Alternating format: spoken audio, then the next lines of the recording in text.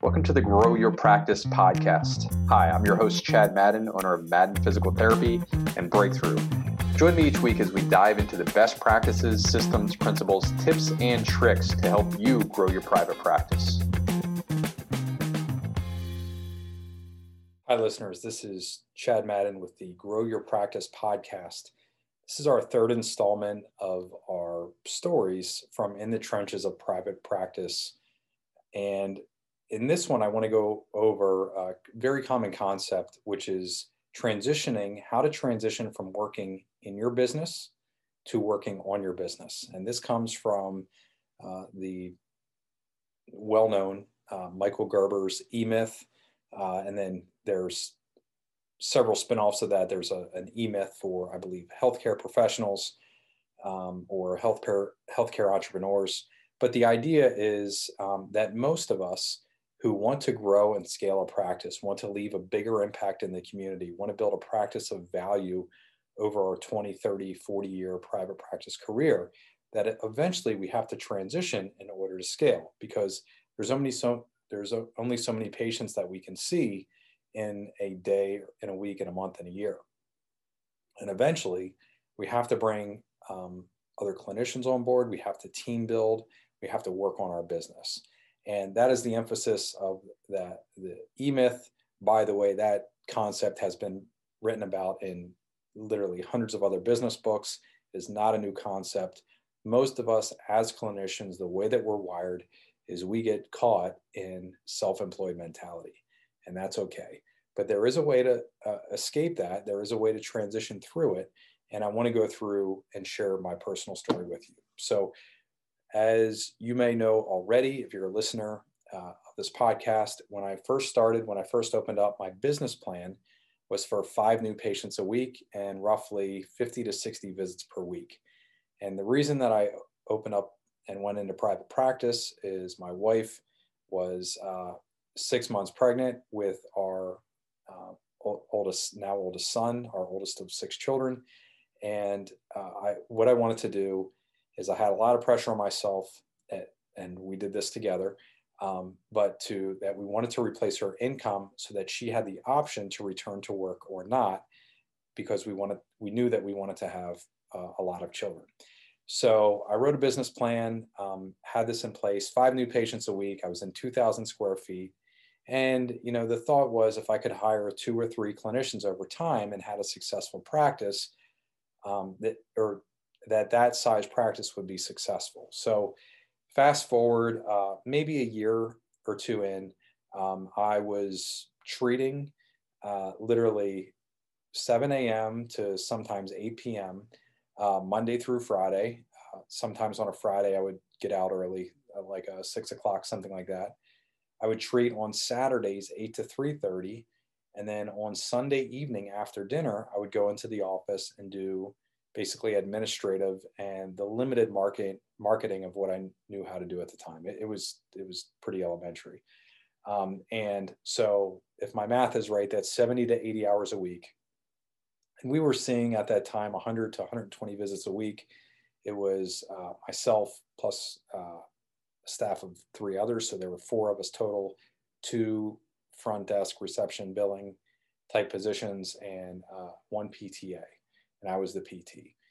And so it was running that. Our business plan was successful. We had basically doubled. And, the one thing that I will give Stephanie much credit for is she pulled me aside and she did this in the right way. And she said, hey, by the way, I just want to tell you, for you to exceed the business plan this much, this early is amazing. And, I'm very happy now. Jackson is 1 year old at the time, and our oldest son, and we were talking about, and she might have even been pregnant with our second son at the time. Who knows? But when we had this conversation, she said, essentially the money is great and I'm thankful. However, you're working a lot.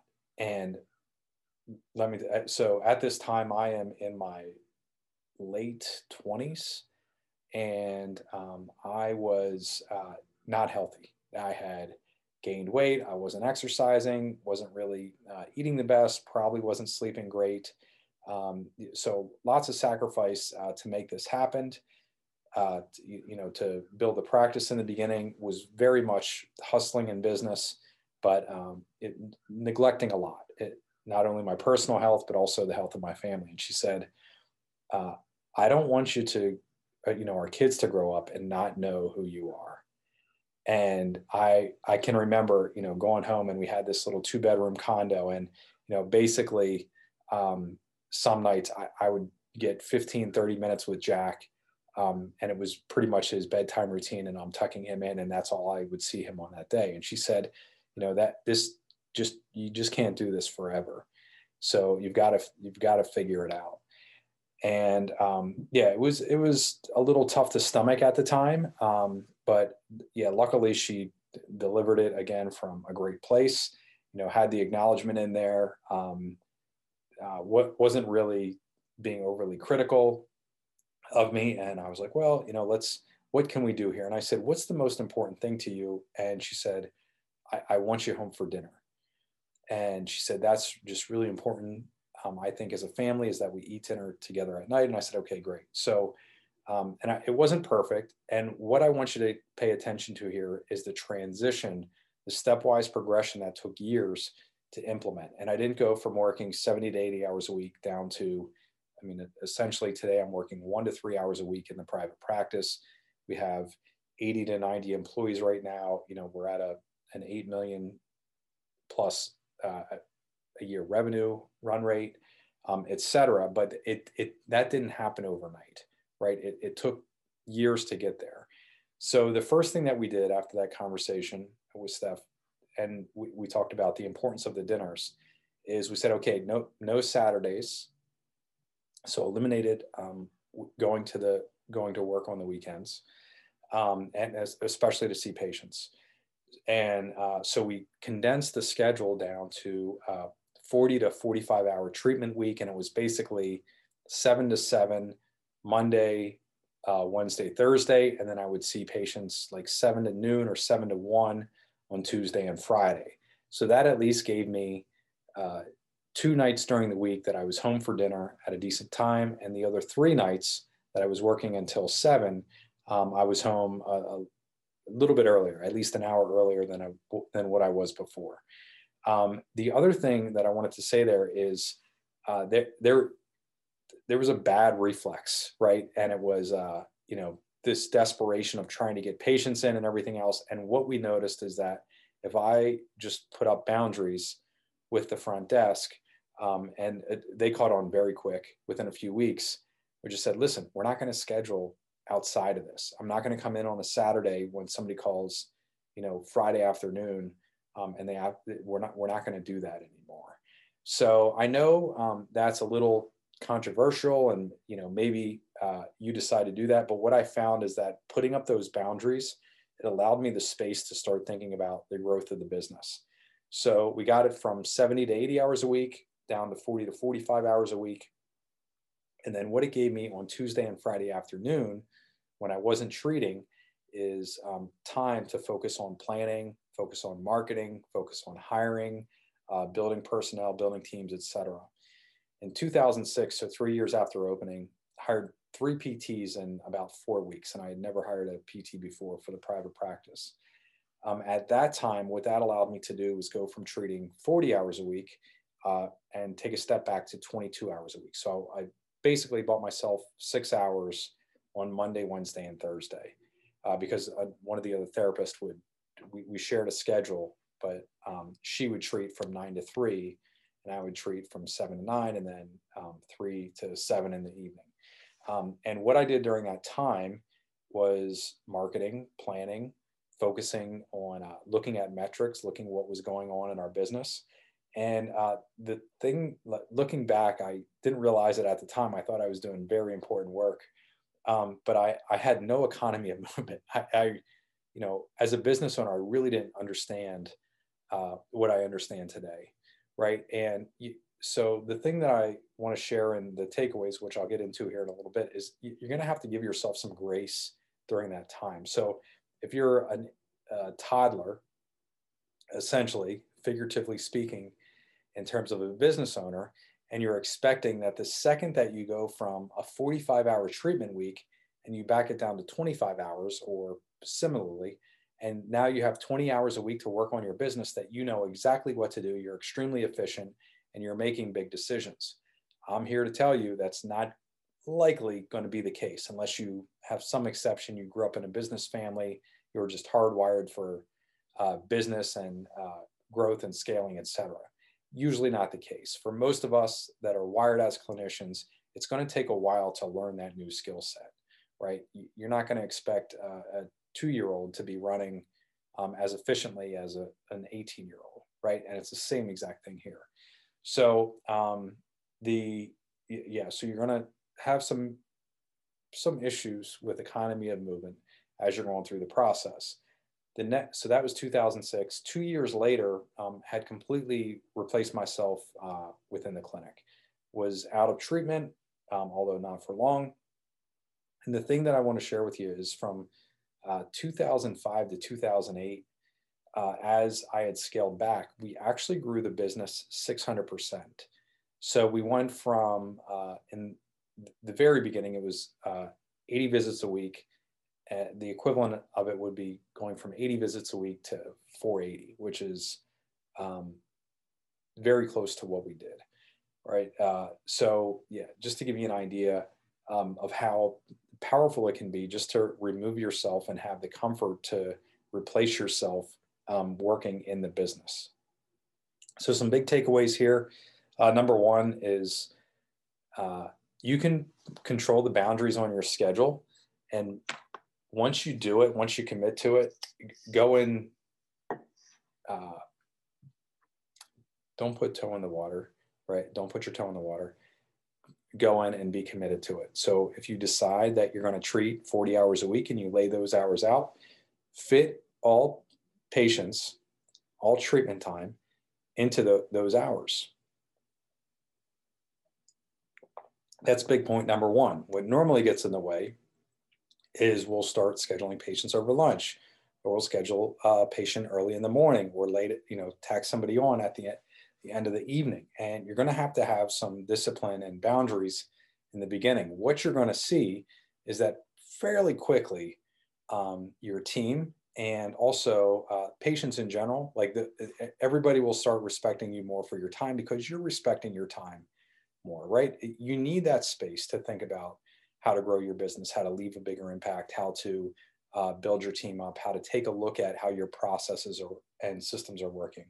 So be disciplined with your schedule and don't violate the plan that you've laid out. Don't let those other nice to haves creep in. And I know that's tough. I know we want to help people. We're all wired that way, but just avoid doing that at all costs. The greater that you avoid bending, the greater impact you'll have. Very counterintuitive, but that's what I've seen work not only in my own personal situation, but also with other clinicians and practice owners as well. Number two is, I mentioned grace before. Give yourself grace. Give yourself some permission to fall a few times, right? To stumble as you're working on your business. If the only thing that you know how to do is treat patients, and all of a sudden you have an open hour block, an open 4-hour block, and you're expecting to know exactly what to do, that's going to be rough. And I can tell you essentially what I did in the beginning is I started to focus on marketing, focus on driving new patients was the first thing. I started looking at our billing, like just auditing and following a few patients through, and found some errors about how we were leaving money on the table. I also got a lot more in depth with our metrics and how to look at our business. So other helpful information in there that eventually fell into as well, stumbled upon over the years is look at the processes. So you may think that because you told the receptionist to say something, that he or she are automatically saying that. Same thing with your therapist or any other position. You have to look and check it, right? So when you replace yourself within the clinic, it doesn't mean your job is done and you get to cash in your chips and sit under the mango tree. That's not how it works. you have to, the right role as you become more and more of your time is devoted to executive functions is that you're looking at what's going on. So it's sitting in on an evaluation every once in a while with your clinicians. It's auditing a chart, auditing a patient record and following a patient through and seeing how your processes are working and seeing if something dropped out. It's walking through the clinic and just observing what's going on. I've noticed, one of the things that I look for is organization within the clinic, right? And it's not perfect by any means, but when I walk through, like, is the equipment put back where it needs to be put back? Is it clean? Is everything orderly, or is it disheveled? And you want to start paying attention to that. Look at your business and what's going on.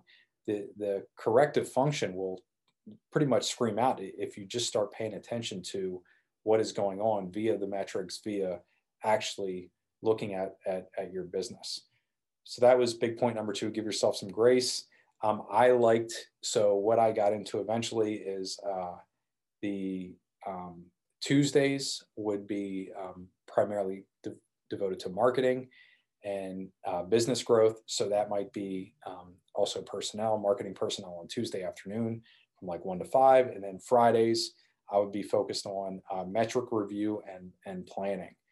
And that was a fairly loose schedule, but you're going to want to stick to something similar to that. So 1 was discipline schedule, 2 was grace. Number 3 is, which I already talked about a bit, but it's look, right? The most important function that you can do as a business owner is look at what is going on in the business. And I'm going to give you an example. I had gone through a training with a gentleman named Guy. I want to say his last name was Parsons.